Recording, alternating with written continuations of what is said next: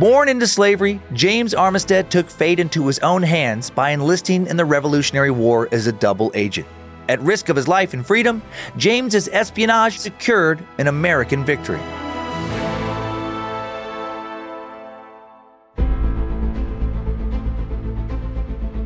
Hello and welcome to Incredible Feats, a Spotify original from Parcast. I'm your host, Dan Cummins.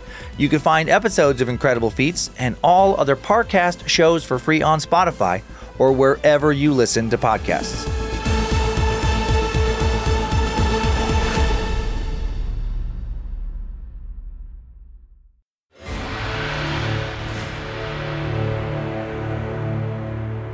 By the time James Armistead is thought to be 33, the Revolutionary War has been raging for almost 6 years.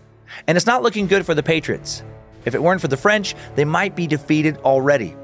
James is enslaved, but in 1781, he convinces his enslaver that the war needs him and gets permission to join. James starts out as a message delivery guy, like a revolutionary postmate, and everywhere he goes, James listens. He learns Major General Lafayette and General Washington are struggling to find a way to defeat an army that's bigger, stronger, and better equipped. They'll only win the war with intelligence. It turns out that James is the perfect person to help. General Lafayette promotes James from messenger to spy. His mission? Infiltrate the British Army while pretending to be a runaway slave, and then mosey on back over to the American side and tell Lafayette everything he learns. Easy peasy.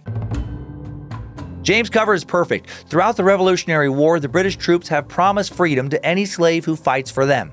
Not because they're anti-slavery, but because it weakens the Patriots. So, no one questions James when he shows up at the British encampment, saying he's a runaway slave ready to fight.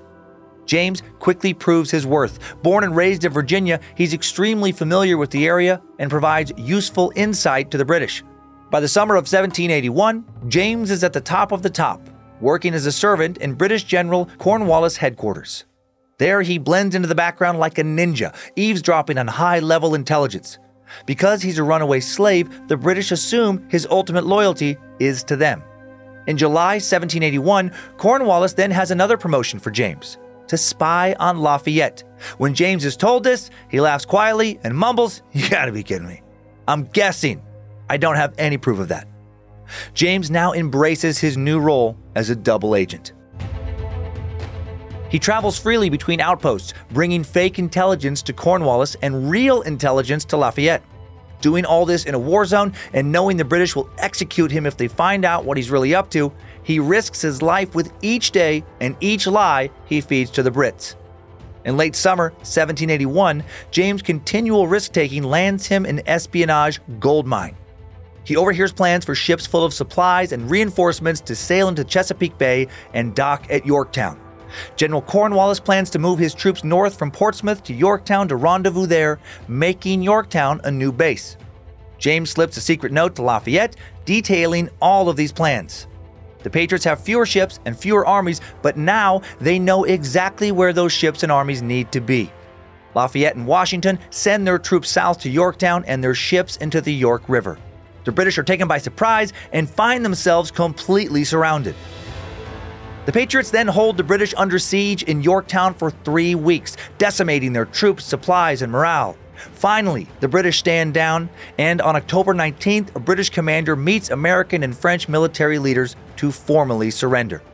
The British are not just surrendering the battle, they've effectively surrendered the war, and the Americans have won.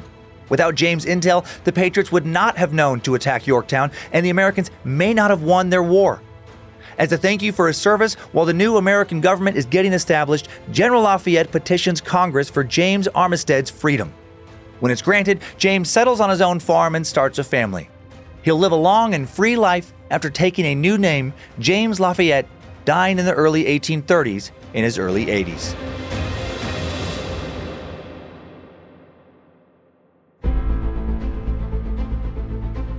Thanks for tuning in to Incredible Feats. For more episodes of Incredible Feats, follow us on Spotify. And for more shows like this, check out the other Parcast shows, all available on Spotify or anywhere you listen to podcasts. For this episode, we found coverage by the Library of Virginia, the U.S. military, and battlefields.org incredibly helpful. And you can find more of me, Dan Cummins, by listening to my numerous stand-up comedy albums on Spotify or by checking out my true crime, history, and more podcast, Timesuck, and my true horror and campfire tale podcast, Scared to Death.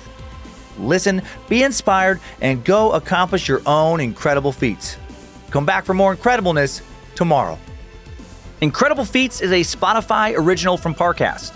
It is executive produced by Max Cutler. Sound design by Kristen Acevedo with associate sound design by Anthony Valsic. Produced by John Cohen and associate produced by Jonathan Ratliff. Written by Maggie Admire. Fact-checking by Kara Mackerline. Research by Umbika Chotera, Jay Cahio, and Mickey Taylor. Incredible Feats stars Dan Cummins.